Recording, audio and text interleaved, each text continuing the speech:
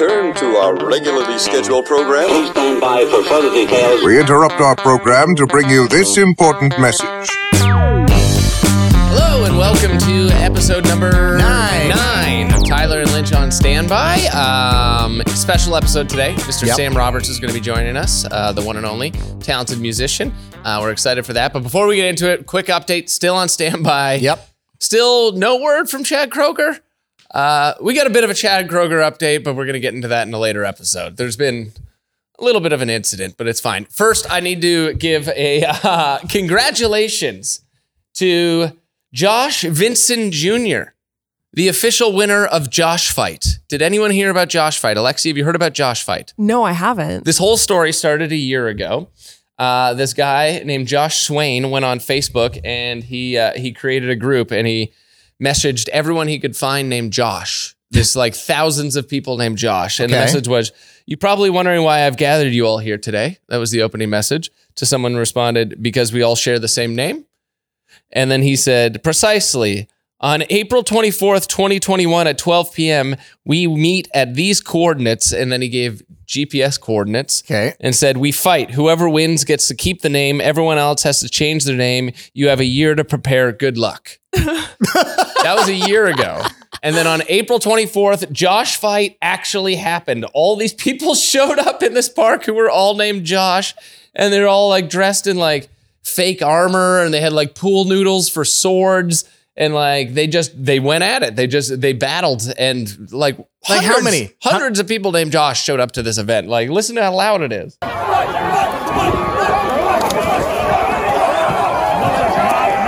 Is that them fighting? Yeah, this is a massive group of Joshes fighting for who gets to keep the name Josh. Yeah. And then it went on, and Little Josh became the winner. Little Josh was, he's 5 years old. Okay. And they crowned him the King Josh, and it was pretty adorable. Little Josh, give us some space. Can I have a few words on your thoughts on the big win? Give us some space. I'm just making sure. Quiet, everyone, and now Quiet down! That guy. He's 5, everybody! That guy, I'm glad that guy yelled to quiet down, like so He's you can the hear loud Little Josh. Josh. Yeah, he's the loud Josh for sure. But also, like, what a hero, you know? Like, it's nice in this video, but I bet you that guy's so annoying in real life. Like, he's just right. He's one of those guys that's like 350 with the big beard that just like feels invincible. He's got that vibe. But either way, You don't want to mess with that Josh. yeah, he quiets it down for Little Josh. He's 5, everybody! Oh, down to the ground! I now crown you the King Josh! And they gave him a Burger King crown. Nice. Lift him up! Lift him up! And then they lift him up. Lift him up. And they just have him up like the Lion King. Little Josh. So he's the only one that gets to keep the name. His dad even then, who is also named Josh. His dad's name Josh. His dad's too? name is Josh. So Josh and Josh Jr. Yeah. Josh Okay. Vinson Jr. is the winner. And I love how much he just loves the name Josh. He's actually 4. 4? Okay, my apologies. I just wanted a junior. That was why he named I just him. wanted a junior. Aw, it seems like a funny name to pass down. Yeah, Josh. You know? Like you know, like Michael or like David. David the third makes sense. Josh. The Josh Jr. Josh Jr. JJ. So a 5-year-old, 4-year-old wins this thing. Yeah. How? How does a Impeccable 4-year-old win? skills. I don't know. A lot of Fortnite playing, probably. Perhaps, maybe, yes. Learned the technical skills needed to fight in a park with a bunch of other nerds. Hey, not nerds, they're No. Joshes. They're a bunch of Joshes. What would a bunch of Kyles, like imagine they had the Kyle fight? Oh, God, that'd be sponsored by Monster Energy Yeah, Drink. it would just be a monster truck rally. Yeah. Lots of shin kicks. Yeah. The Tyler fight. The Tyler fight would just be like, is this a Kyle fight? Like, We're we're not pretty quite close. sure. We're pretty close. Is there a sign anywhere? Yeah. Oh, no, this is the Tyler fight. All right, Tyler all right. fight, Kyle. Pretty similar. A Karen fight. It's just who can dial 911 the fastest. Like, Yeah. Rat other people out. Yeah. Complain. So congratulations going out to Josh Vinson Jr. I just had to start the episode off with that. I was very That's excited good. for Good him. for him. A lot of hard work. And the whole event was a little like LARPing. You know what LARPing is? Live action role play. Is that the one where they have like the fake swords and stuff too? Yeah, they dress up like that. And that ties in perfectly to the episode because one of the biggest LARPing events in Canada happens in Montreal every Sunday, and I'm sure that'll come up with our guest today. We're pleased that he's joining us. The name of the new record, which by the way is out, it's called All of Us. You can grab it right now. The one and only Sam Roberts. Hello, Samuel. How are you today? Hey guys, nice to see you. Good to see you too. I didn't know you were drinking. I know there's beer in that. Yeah, just Lynch's. He's the one with the problem. You should have told me. I would have joined you guys. I like how your Zoom name is Samuel, full name. Yes. Yeah. Yes. Yeah. I didn't realize it was Samuel. Samuel feels so much more official. Well, I've kind of entered that phase in my life where I want people to start taking me a little bit more seriously. Right. So the flat brim hat helps. Exactly. That's just to hide what's under the monstrosity underneath. Yeah. What's been going on, Lynch? First off, thank you for doing this. We appreciate you giving us some of your time. Pleasure. Lynch was saying that when he asked you seemed real bored. So for that reason, you seemed excited. Today, I just got back from soccer practice, not my own, my son's. Okay.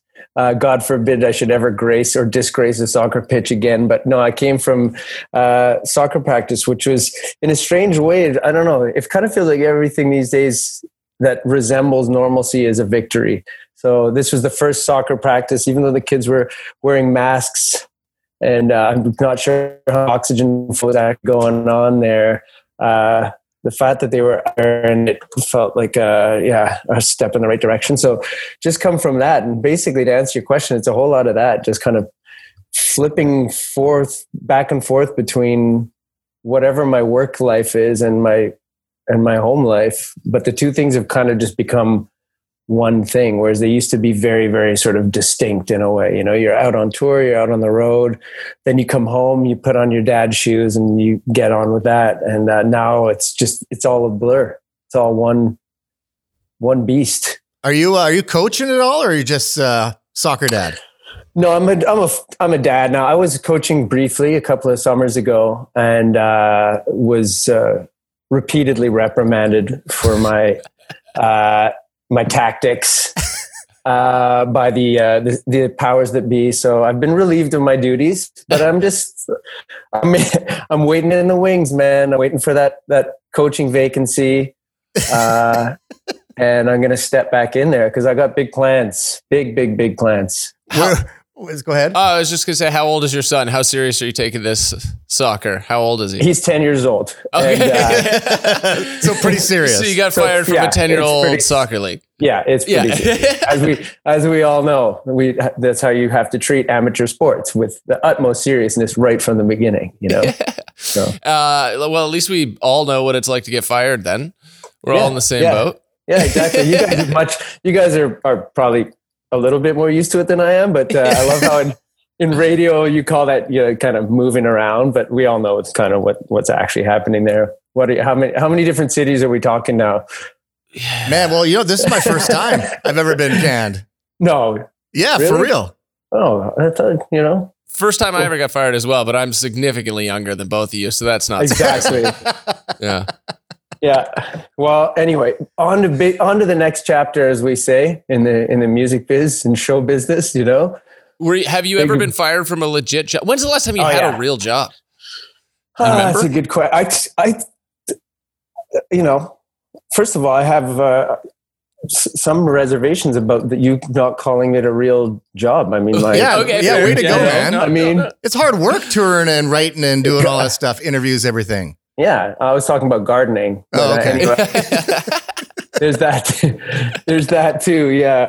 No, I got fired a lot when I was in the sort of more traditional working world, for sure. Mainly because of the band, because you could never, I guess, stick to a regular schedule if you had to be going and playing, important things like playing for 3 people in Kingston that night. There's no way that my shift at the restaurant was still going to, happen. So yeah, we kind of, I bounced around between jobs a lot before the band actually started, moving in the right direction, for sure. And these days, I guess, I wish I could fire myself sometimes from the. Yeah, you're basically the CEO, eh? That's a very grandiose term for what I do. Thank you, though. I love anything that legit. I think I've used that with my kids too. Just because they're quite confused about the structural nature of my job, as am I, and anybody else associated with us. So sometimes you have to kind of throw in this, terminology like CEO and CFO and all that, and I guess that's the truth in a way. But anyway, I think they're starting to come around that their dad actually works and tries to, hard to put a roof over their heads. Did you pull that move too, saying, you do this, do your chores and stuff? Because I provide the roof over your head and stuff. I do that. Yeah. My dad used to throw that down all the time. That's like a daily staple. Somebody sent out a thing around the band the other day. It was a sort of 10 most used dad expressions. Things like, I don't know. I'm going to turn this car around. Yeah, exactly. Yeah. Or, driving and seeing traffic on the other side of the highway and saying things like, I'm glad we're not going that way. It's like you have to say it for some reason, and I scored like a 9 out of 10, and not because I'm trying, but legitimate. It's just like you become rewired to say these things all of a sudden. And my favorite one is when you're cinching something down on the top of a car and then you pat it and you're like, that's not going anywhere.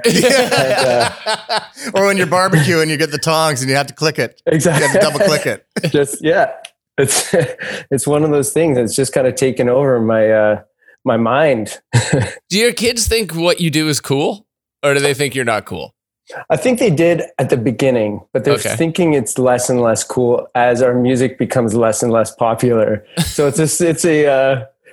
it's directly proportional to how, where we fit in the grand musical hierarchy. And I managed to convince them that we were pretty high up there at the beginning, but now their own sort of detective minds have debunked that myth and know that when the other kids in their grade 4 class don't listen to our music, it means that we're not who we have claimed to be all this time, You should have put out Baby Shark. What were you doing? Oh man, a lot of regrets. They're probably asking them now, like, hey, you're going to do a collab with like Justin Bieber or? Yeah, they do say that, because I think it did hold sway for a little bit, but now they realize that we're not batting in the same league as the Shawn Mendes's and Justin Bieber's of the world. And then I've got to sort of heap on this whole other argument that no, what we're doing is more meaningful. It's more profound, and only history will judge our true contribution. And once you start dabbling in that kind of language, you've lost it with your kids for sure. Speaking of your kids, pets. You have any pets running around right now? I do. I have a dog, and I'm sure he'll make some kind of appearance. His name is Milo. He's a 10-month-old border collie / Labrador, and has destroyed. Our backyard looks like a battlefield. I've never seen anything quite like it. But this is our first spring with the dog, and he's just completely ravaged the place. I'm hoping that you guys get at least some of the truth. Right now it's kind of quiet, but I'm hoping that at least some of the household sounds creep into this session today, so you get a taste of. I would love one of your kids to run downstairs or wherever you're at right now and start yelling. Oh, it's going to happen. I already hear some banging on the kitchen floor upstairs, and that's usually, it's kind of like a volcano. It starts with a few little rumbles, but it'll erupt at some point. And I wanted to ask you about Nick and Sally. I don't know if they're still around, your pets. No, they're gone. Thanks for bringing up that. Way to go, Lynch. Yeah. God. Wow. You want to explain who Nick and Sally were? Two dwarf frogs. Who we had for a number of years. Nick ate Sally, though. What? Yeah. How do you explain that to the kids? I don't know. It was just, it was a rough time for sure. And then, but he grew to unusually large size for a tiny frog from having devoured his partner. And then, he lived for a long time, a lot longer than we thought. And, but eventually he succumbed. He succumbed to his unusual largeness, and that was it. So, but thanks for bringing that up. That was a chapter that I kind of tried to put out of my mind. This is really cool, Lynch. Was that Bring one of up his those dead pets. those ceremonies that you had to have in the backyard? I remember having one of those when I was young. Yeah, we did the toilet flush. We went that way, okay. We went pretty standard on it. So it's an amphibian. That's where it belongs. Exactly. We returned Nick to the sea. I had a question for you about Montreal. Like, we've been in talks with different, as radio is, as you described, we could end up having to move again and go to a different city. And we've been both pretty mobile our entire adult life. Whereas it seems like you made a clear choice to stay where you grew up. Why? Is it just a love for the city? Was it, I'm sure there's opportunities where you could have moved to the States or to another city in Canada even, but you chose to stay where you grew up. Why? I mean, I do love it here. So I'll say the sort of more, I guess the obvious answer is that, I think if you've ever visited Montreal, there's something special about the place. There's something definitely, I think, specifically being a musician first and foremost, that it's kind of seen as I don't want to say a noble pursuit, but it's accepted. And I think in a lot of ways, musicians are always looking for those places where, not just musicians, but artists in general, looking for a place where you're encouraged to, and what you're seen is, what you do is seen as being of value, sort of making a valid contribution. And I think a lot of musicians and artists wrestle with that as they try to get their feet underneath them. It's not that you need the validation, but you do need the support. You do need to be able to, again, work a job where it's okay to say, hey, you know what, can I switch shifts here because I've got a gig in Cornwall? I'm just going to keep, every time I mention a gig, by the way, I'm going to mention a different town in Ontario for each. Perfect. Hey, sounds good. Yeah, we've done Kingston and Cornwall so far, but and Montreal is very much like that. It's sort of ingrained in the fabric of the city that artists are important. And so, there's that. Then there's the other things that you just don't, they're more on the intangible side. I don't know how it feels to wake up here every day and walk the streets. And it's a very vibrant place. I feel like I get a lot of energy from it too, still, even after all these years. And then you bring having a family into it, and your motivations change, and the schools and all these sort of more pragmatic life decisions kind of creep into it. But I've definitely been curious about what it would be like to call some other place home over the years, especially because we have been traveling so much. And you go to should I mention a place in Ontario? Can we branch out from there right now? Going out to Vancouver for the first time, or be in a place like that, and the thought of waking up and seeing the ocean every day and seeing mountains every day. I've definitely been tempted by a lot of different places, but for whatever reason, Montreal it's great to visit all these places, but Montreal always just feels like home. And so, yeah, I mean, but who knows? Who knows where the future will? I've always got like big plans for the future. Not that there's ever like a post musician phase, because it's just something that you do until you die. But I definitely like to go and spend more time in different places. Because you got to do something pretty cool, like with the Olympics out here, did you not? Mm-hmm. Yeah, we played 6 shows at different venues around the Olympics in 2010, anywhere from sort of downtown Vancouver to up in Whistler. We were out in Surrey and Burnaby as well. So we really got to get our feet wet. And I think Vancouver specifically has just been a big, almost like a home away from home in a lot of ways. We've either made records out there and therefore spent months, living in apartments there, or mixed records, or spend a lot of time performing there. So I think it's one of the places for sure that's kind of crept into my mind, sort of I think a lot to do with the natural beauty there and just how lucky it feels to wake up in a place like that every day. For financial reasons, we're probably going to be looking for roommates. So okay, well, I come with a heap of baggage, guys. That's okay, man.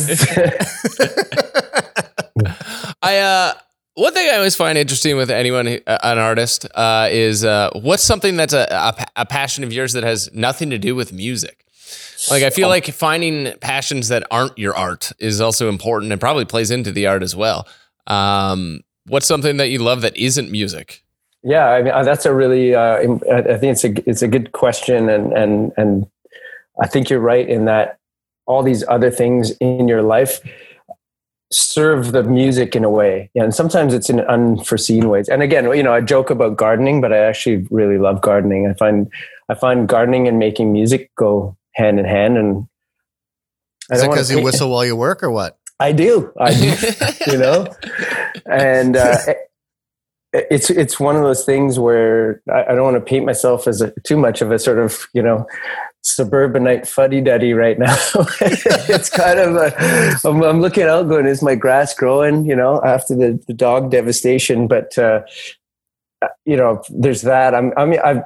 I retired from beer league hockey about a year ago. That's a big move. I stepped back. I don't want to say it's a permanent retirement. It could be a false retirement, but that was, they kept moving our time slot up. It used to be at 6:30 and was great, but now it's like at 11:30 and you come home and you got to drink 6 beers just to like bring your heart rate back down, and you're up till 4 o'clock in the morning on a school night, and it just wasn't working anymore. So I had to take a step back from that, but that's another one. I spent a lot of time hiking around Montreal, like in the mountains to the north. And so we do have mountains here. They used to be huge, the mountains, like about 200 or 300 million years ago. Yeah, I was going to say during the Ice Age. Yeah, pre Ice Age. Pre-Ice Age. Yeah, pre like multiple ice ages ago, they were huge. But I spent a lot of time out there. And then, to your point, for me, it's all about doing something that has a sort of repetitive, almost sort of, cyclical motion. Like walking in the woods helps me write songs because I can go through an idea. If I'm sitting here and, this is a room that I record in and play music in, but if I spend too much time in here, the thoughts get stuck, and it's really hard to focus enough on one idea for long enough to kind of break it loose. Whereas if you're walking around or gardening, you can go through that idea because you're sort of also doing something else at the same time until that idea starts to sort of, again, become unstuck. So all these other things do have play a really important role in maybe not sparking the idea for a song, but definitely bringing a song closer to a conclusion of some kind. I was reading, I forget what the name of the book, and I wish I could remember it, but they were talking about the idea of like an analog versus digital desk for people who work in like creative spaces. And the whole idea is that like physically moving, like for example, if we were prepping a radio show, like actually using a newspaper and like clipping out the article and just like that kind of like mindless movement actually helps create ideas a little faster. So I totally get what you're saying, especially with gardening. I love gardening. What do you garden, 86 tomatoes from my tomato plant last year. I was so pumped. That's amazing. No, I've got a thing going on with the squirrels here. So my yields are very, like, you'll have that one prize tomato, and then squirrels don't like tomatoes, but they will take a probing bite, an exploratory nibble, and then ruining the tomato forever. So yeah, I mean, I've got tomatoes, chili peppers, which are those are, I'm usually pretty successful with those, but the carrots are like that big. And I've been doing this for years now. Like if I had to feed my family, we wouldn't live through a summer. But I try. I got a lot of heart when it comes to the gardening, but I'm also trying to grow gardens for bees, pollinator friendly gardens, just anything that keeps me outside in the summertime. And of course, on a normal year, we go and tour, and then my garden is just kind of left to the ravages of whatever, critters are around and neglect, and then I come back and it's like, you know, it's gone completely wild. But is that why you keep looking out the window? Are you that guy? I keep looking out the window. I know. You keep looking out the window and make sure the damn squirrels aren't kicking around? I've got multiple problems like to my right going on. One of them is going to be the dog tearing shit up, and then the other thing is going to be the squirrels having a field day with whatever it is that I've just put in the ground out there. So yeah, and I've got birds eating the grass seed that I just put down. So it's like, it's an assault from all sides, man. I think you need to dome it. I think you should put a dome over the whole backyard. You know, I mean, I wouldn't put it past me at this point because this is war. And you then need to start training the dog, man. I know, but he's clueless. He's 9 months old right now. You know, I've got the dog it's going to be a lifelong project for sure with this one. I mean, the real killer in your household was Nick, and unfortunately Nick went around for defense. Nick the assassin, Nick the cannibal. You know, no, but there's this really nice old Italian gentleman up the street who like comes down and checks out the garden for me and gives me pointers. And his place is like, it's like the Garden of Eden, you know. He's got crates of tomatoes and you know, his broccoli is just in abundance. And then mine's all this like shriveled up sort of nutrientless, decrepit, whatever. So anyway. There's an Italian word. I'm going to have to Google this right now. You know, when you're like walking through a city and you see a construction site and there's usually an older man standing watching the construction guys work with his hands behind their back. Did you know that there's actually a word for that person in Italian? I did not, but I really want to hear it. Behind your back construction. So is it a guy who actually works on the site, or is it just a guy in the neighborhood?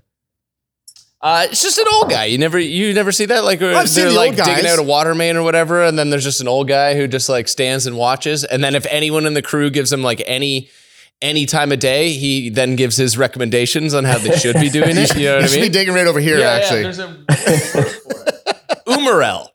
Oh, really? From Wikipedia is a folk term referring specifically to the men of retirement age who pass the time watching construction sites, especially roadwork, stereotypically with their hands clasped behind their back, offering unwanted advice.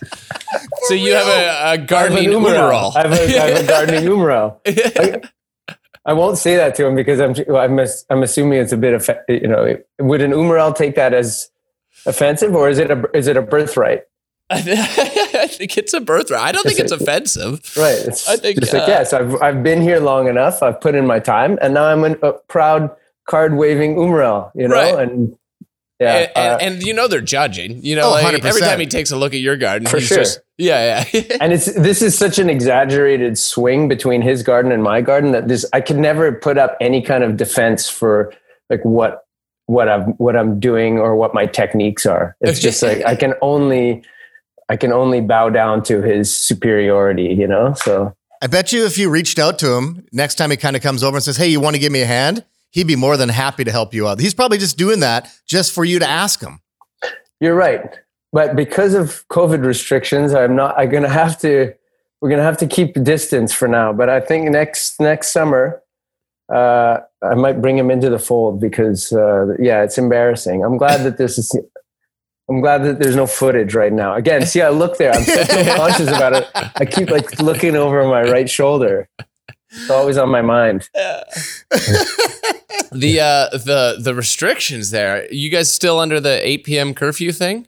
My brother lives in Montreal as well, and obviously we don't talk that much, or else I would know specifically if the curfew is over or not. But is it done now, or are you still on the 8 p.m. thing? No, still on the 8 p.m. thing, but I don't notice it at all.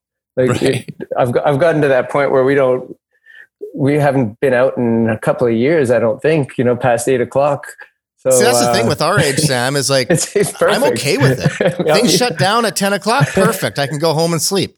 And it's the best excuse ever not to, you know, can't come out tonight, guys. Gotta, you know, so you just sit home and get to bed nice and early so you can get up and hit the garden early in the morning, you know. And, but no, it's been, I guess, you know, everybody's going through their own thing. regardless of what part of the country you live in or what part of the world you live in. But certainly in Montreal, we've been a hotspot, if not the hotspot, for a good part of the last year. And I don't know, it's amazing to see, for all the, to your earlier question, some of the things that make Montreal Montreal. We haven't had any of that, whether it be the sort of the life on the sidewalks or the restaurants or the never-ending nightlife, and those are the things that have been eerily absent for quite some time now. So, but to that point, it's amazing to see how people can adapt. Even Montrealers who are, it's sort of, again, culturally ingrained to live a certain way, have become, for the most part, these law-abiding, I guess, respectful of all these, the purpose behind all of this. And in its own way, it's worked. It's kept the situation. It's never been great, but it's kept it sort of from exploding into, I think if you let all those instincts that exist in people here run wild, this could have been a really bad situation. But I think people have kind of rallied to the cause, and that's been good. I find the city of Montreal just so friendly. And the bars being open till 3:30? 3? Do they close? I don't think. I'm not sure if they. Yeah. I don't even know what time it was. But last time I was there was Osheaga. Mm-hmm. Osheaga. Yeah. Whatever it is. Just like I was there. My brother's younger than I am, and we get along great, but he went to bed early, and I was like, I'm going out. And I just went out by myself, and I met so many friends around at every bar I went. I thought everyone was so nice. And you're totally right about like the nightlife just being so vibrant, and the bars being open helps, but I think a lot of it's just the people. Like, it seems like a very social place. It is. I mean, the whole the idea of joie de vivre here is on another level altogether, and to see that not happening, I think it's sort of, it's sad to see that in Montreal specifically. Of course, you can roll that into any city though, and I think everybody's living in a state of deprivation. I was going to say depravity. That would be the wrong word, but that's just Lynch. Yeah. It's definitely a big part of the soul of Montreal that's been switched off for the time being. I think it's a cold weather climate thing too. And like, I'm not the first person to have this idea, but places where it gets real cold and snowy in the winter, whether it be like our time in Calgary or growing up in Ontario, a little less cold, but there's something about like hunkering down in the winter in a pub that is just more of a thing in a city where you get so much snow. Like there's not much else to do. You can't really be outside. So let's all just go sit at this pub and hang out. And I think it really changes the like way people socialize. Like, it's less like that here. And sometimes people are like, oh, Vancouver could be a little rude or snotty or whatever. And I'm like, I think it's just like, they have their group of friends from growing up. It's one of the most beautiful places in the world, so they never moved away. And when you have 10 friends, like, you don't need more than 10 friends, whereas in those cold climate places, you end up socializing just because you need to be inside with people. I think you're right, and people are always stunned to learn that people, that Montrealers on January the 16th are out, it's minus 25 degrees and, getting all dolled up to go and, out for a night on the town. But it's kind of part of, I don't know, it's like the challenge of winter has been accepted and refuse to let it slow us down in any way. And then of course you have the spring explosion here is quite unlike anywhere else that I've ever seen. I've never been to, I'm trying to think, maybe, places in Siberia have that same kind of spring awakening, that we have here, but it's pretty unbelievable, the energy in the city from sort of the late March until June, as it literally comes to life again. It's remarkable. So if you ever have a chance, come to, exactly. I was going to say Winnipeg for sure. Saskatoon spring fever. It's There's nothing Get the quite hell like it. outside. Let's do something. That's it. Patios are open. It's -10. Perfect. And some dude's out there in his shorts for sure. You know, it's like 1 degree and, you know, laid out with his flip flops and shorts on. And he's got a mini Magic glove in one hand just to hold the beer. It's almost like just to prove a point at that, you know. One of the most fascinating parts about the city to me was that I can't remember the name of the park, but it's a big drum circle every Sunday. Yeah, that's on Mount Royal, but yeah, right underneath the statue. Went to check that out, and it was very cool. But also, they were LARPing in the woods around there. Do you know what LARPing is? Yeah, like live action role play. Like, I just went to this thing, and there's just all these guys dressed up like knights and like just dragons, and they all got like foam swords, and they're all fighting each other. It's pretty amazing. Do you LARP on the side, Sam? It's phenomenal. I was tempted to get into it because it looks like so much fun. And I've always had this Lord of the Rings obsession. So I thought, you know, this was a way to sort of, you know, maybe live some of that out. But yeah, when you see that, you know, the preparation for the battle on a Sunday, it's really, because the tam-tams are one thing, you know, classic drum circle vibes and a lot of hippies and a lot of like people smoking weed and, you know, getting deep into the cosmic rhythms. And then you've got the rain dancers and the whole thing. And it's, you know, it's quite something.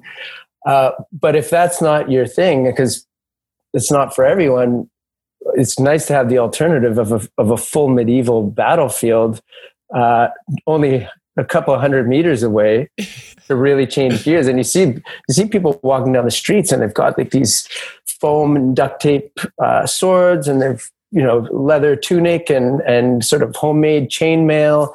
And you might have a wizard, you might have, and then, so they basically pit the two teams together. I've never seen how they decide who's on what team. Or like, it's kind of like, is it like a soccer game where you like, we can't have all this, the crazy, maybe it's like on one team. Maybe it's like a hockey game where they put out all the swords in the middle and somebody just grabs them and starts throwing them aside.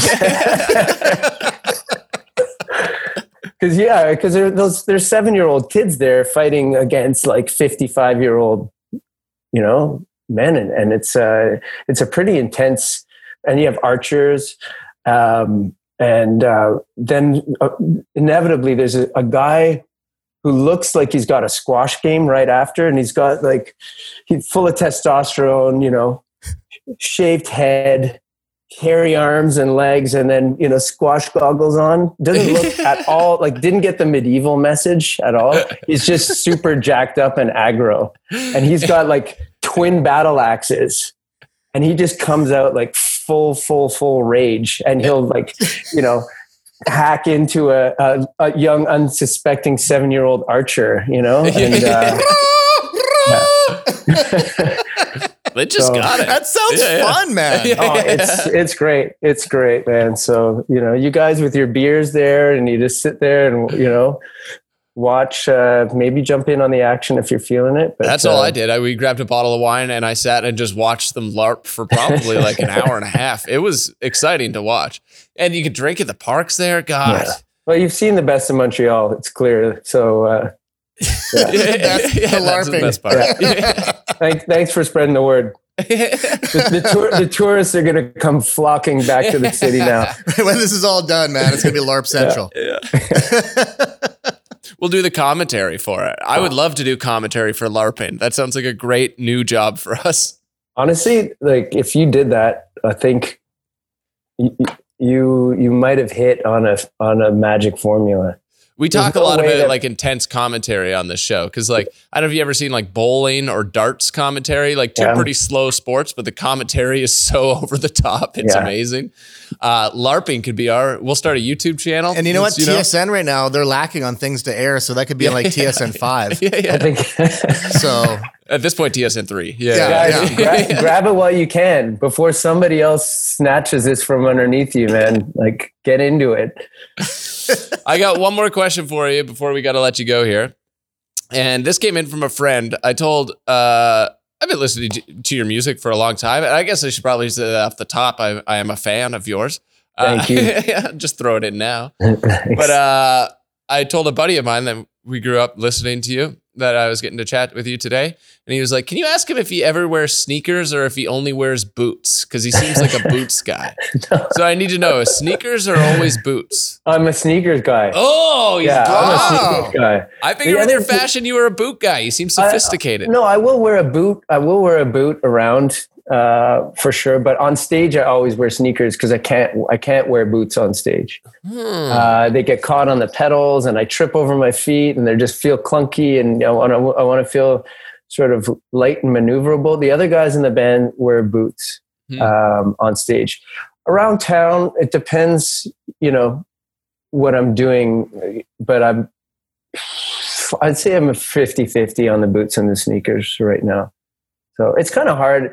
I kind of feel a little bit more self-conscious these days about the fact that so much of what I do is walking kids to school and gardening and like, all these things that we've meant to walking the dog, to throw the leather. Once in a while, I'll do it just to prove a point and put the leather jacket on and the boots on to do one of these like sort of daily menial tasks kind of thing. To be the cool dad at drop off. But you can't pull that off every day because then that's a huge responsibility, It's a huge weight to carry.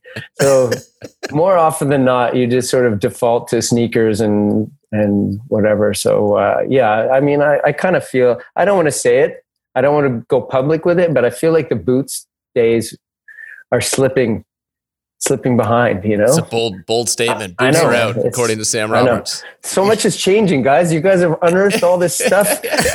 You've caught me on a vulnerable Sunday morning, Like we should have talked on Friday night when I was raring to go, man. It's like I've got this like pensive Sunday morning thing going on. So I got one more question for you, Sam. What's some advice that you should have taken but you never did? Oh, that's a good question. Yeah, that's... Where was that when we had a job? I know. Oh, man. I think one of the things that really defined, and I think you guys having worked in music can relate to this, but when we were getting started in the early 2000s, the idea of selling out was a huge...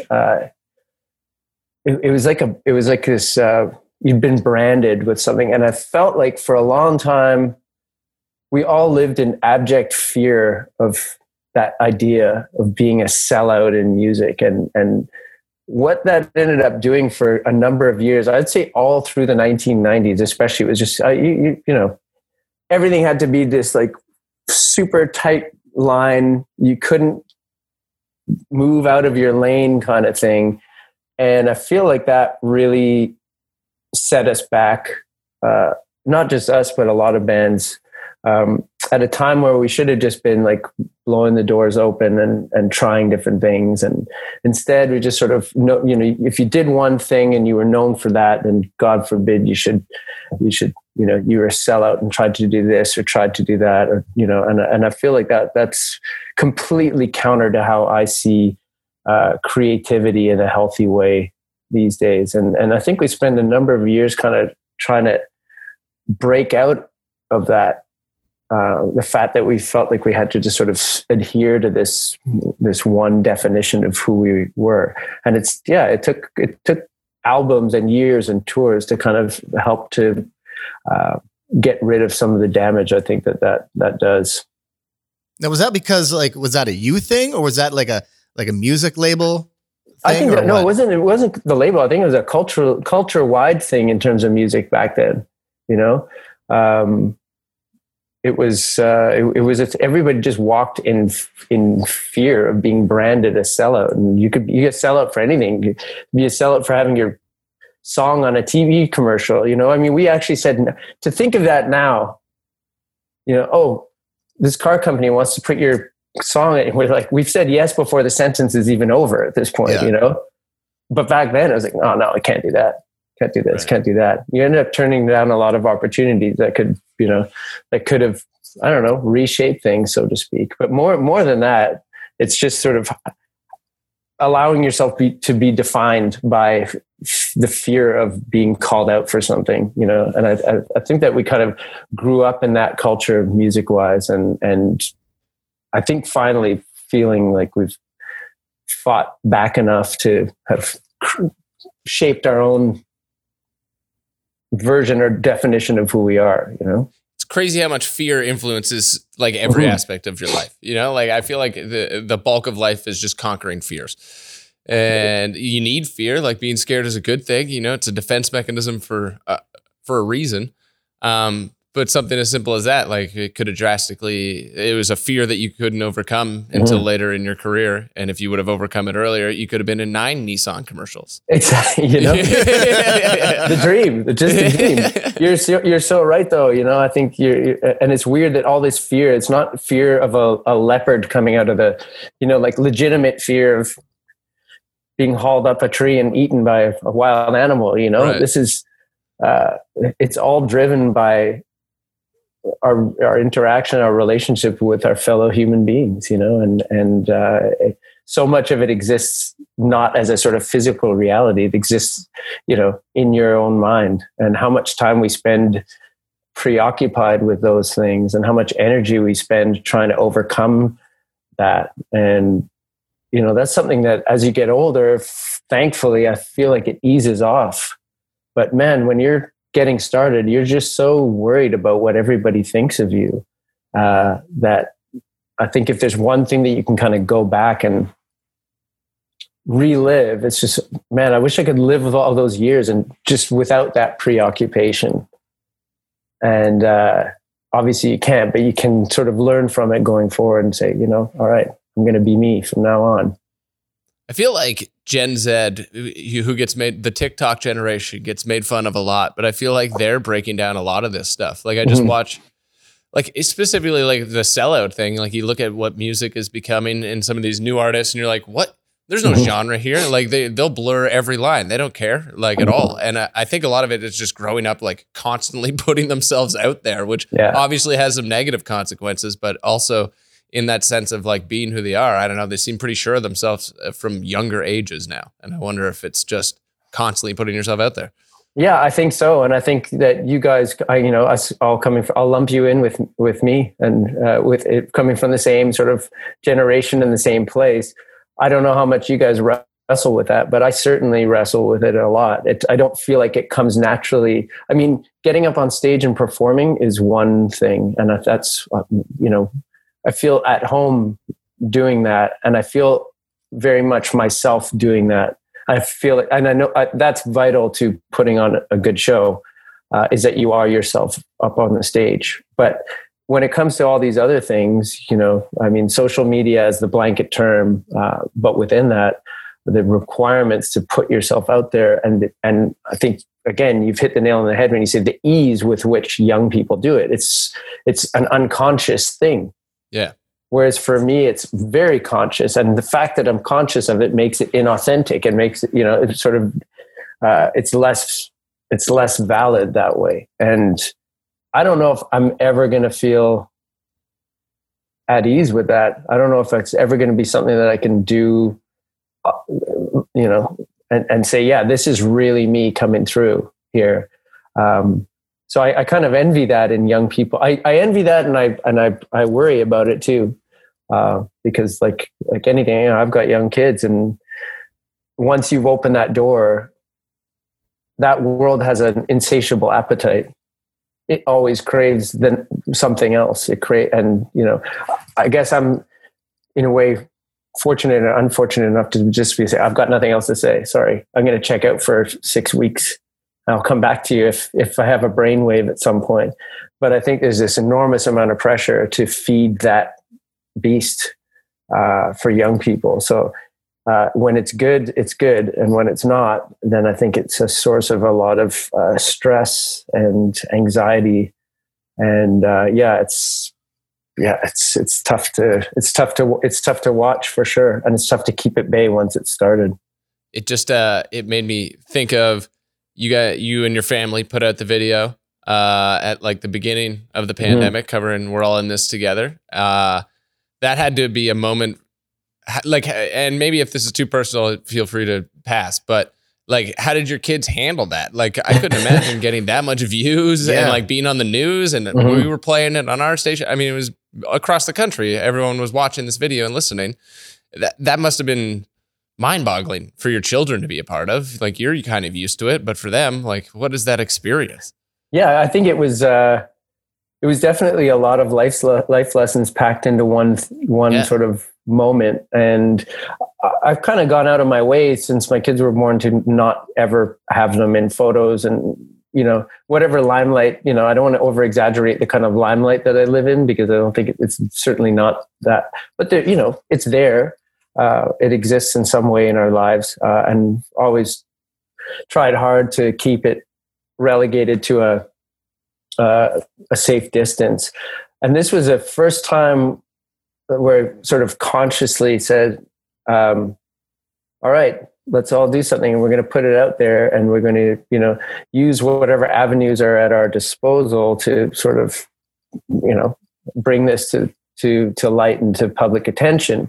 And of course, for 15 minutes, it was a thing. And then afterwards, the real lesson was like, and now it's gone, and now it's gone. And it's like, what do you do? How do you deal with it? So all the intense scrutiny that, it lasted a very relatively short period of time. And of course was vastly overshadowed by all the other massive monumental events going on in the world.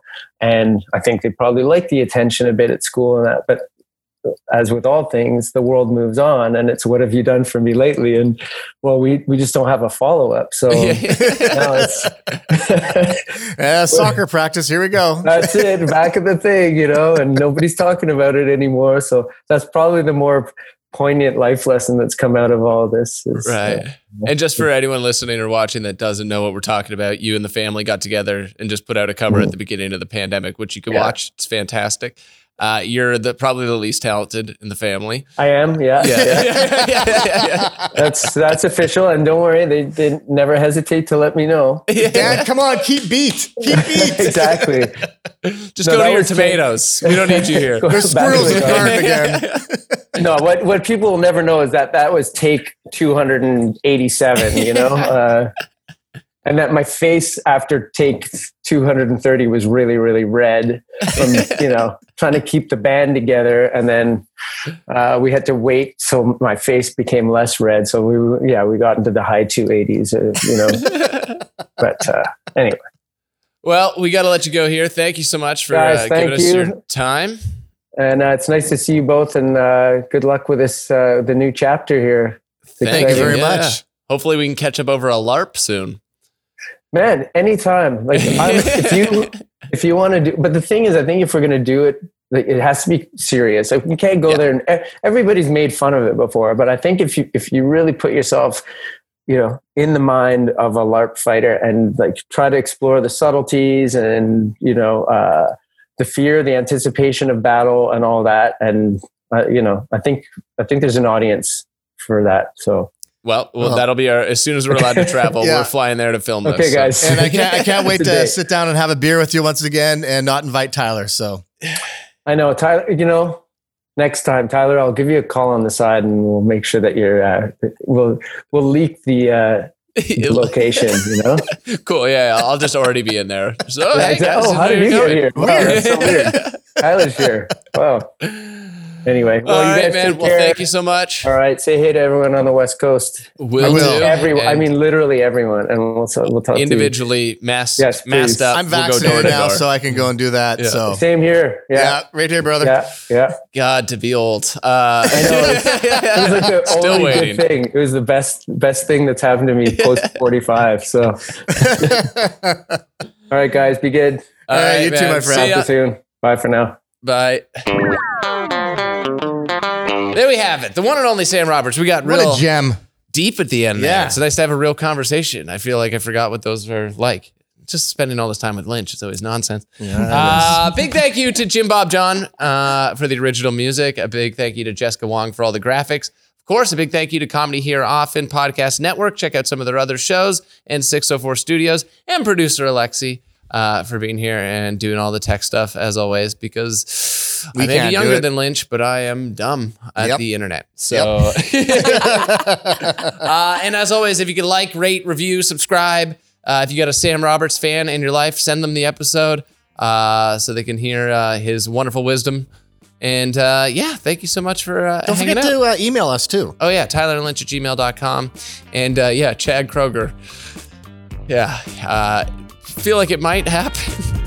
Hopefully. Yeah, we'll explain that in the next episode. There's Chad Kroger. We'll see you soon.